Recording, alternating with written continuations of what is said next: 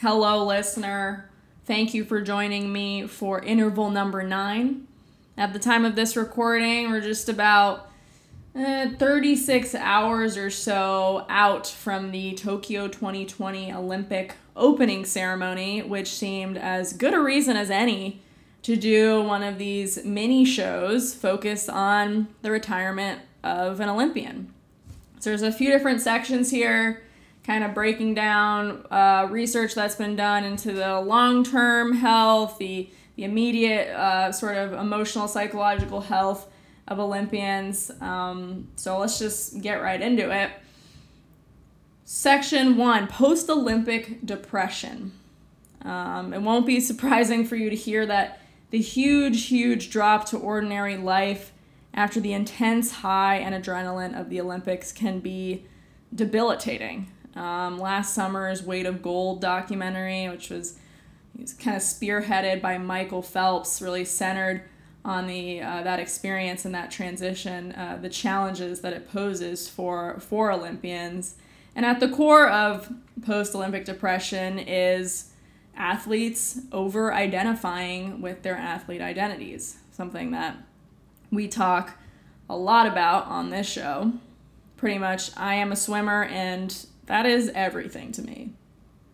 It's difficult to give an exact number of those who may be suffering or have suffered from post-Olympic depression or mental illness, but some estimates have put it as high as 45%. Moving on now to the World Olympians Association findings. So the WOA is currently in the process of conducting the first ever global study into the long-term health issues of Olympians. The organization is hoping that this work will propel future research and will ultimately influence policy that will improve the lives of Olympians while they're competing and after they retire. So this is ongoing, but they released a bit of it.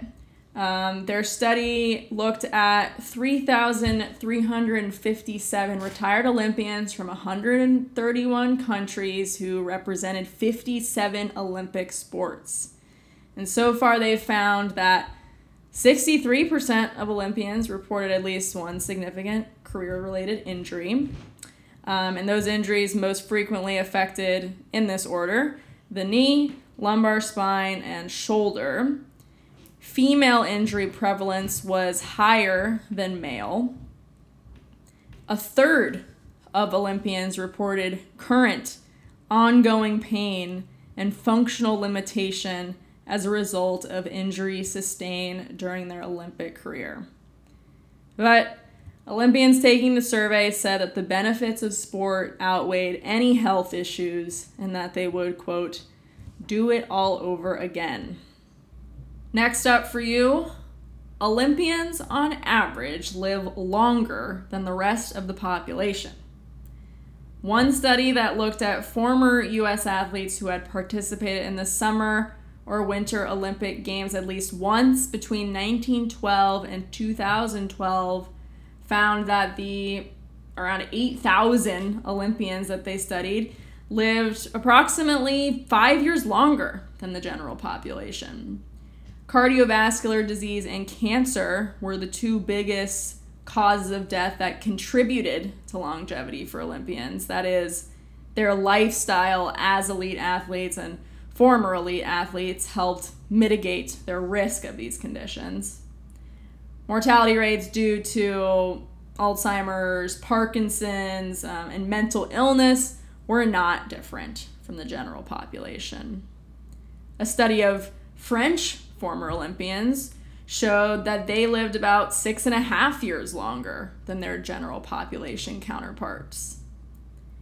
And finally, ending with, I don't know if the phrase is old wives' tale, rumor, commonly held belief, but bronze medalists are happier than silver medalists. And silver medalists are more likely to be depressed, potentially end their lives.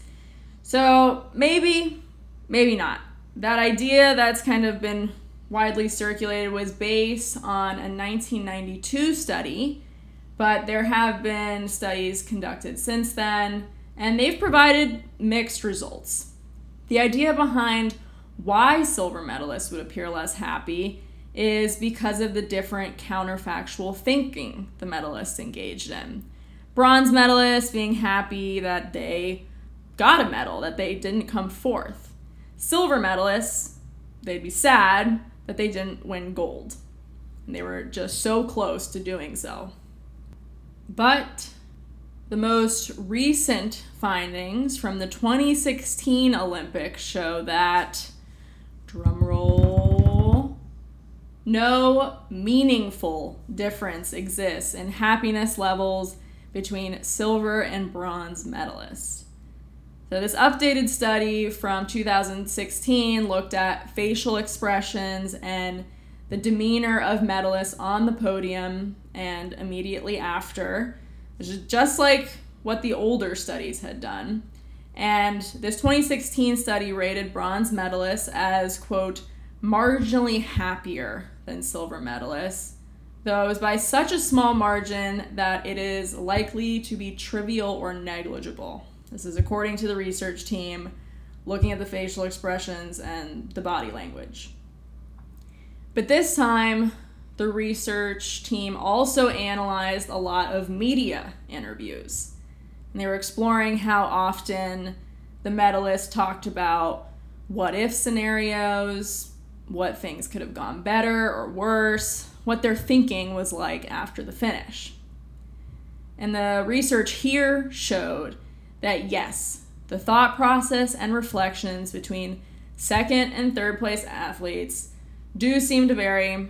Silver medalists are more preoccupied by thoughts of how things could have been better and what would have happened if their opponents had behaved differently. And the research team goes on to say that these thought processes may act as a sort of defense mechanism in order to protect the self-esteem and self-image of the silver medalist by reflecting on external factors like how their opponent did, what their opponent's behavior was.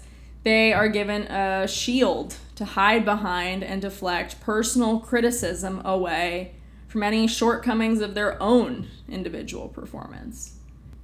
What I continue to be super curious about and couldn't find a ton of through my internet sleuthing was what's like the general well-being, success outcomes, having a family, mental health, joy experience, comparing, say, like a 55-year-old silver medalist and a 55-year-old bronze medalist, and then again at like 80 for both of them. So that's something I'm interested in. Maybe it's in the works. Maybe someone in STEM working in this space will be inspired to look into this further after listening to interval number 9. Or maybe I just missed something in my research, in which case, please email me any content you may find on the retirement of an Olympian. You can message me, of course, slide into the DMs at Runalong Podcast on Instagram or hlichtenstein at runalongpodcast.com. But that's all I've got for this show. Thank you for listening. Hope to see you next time.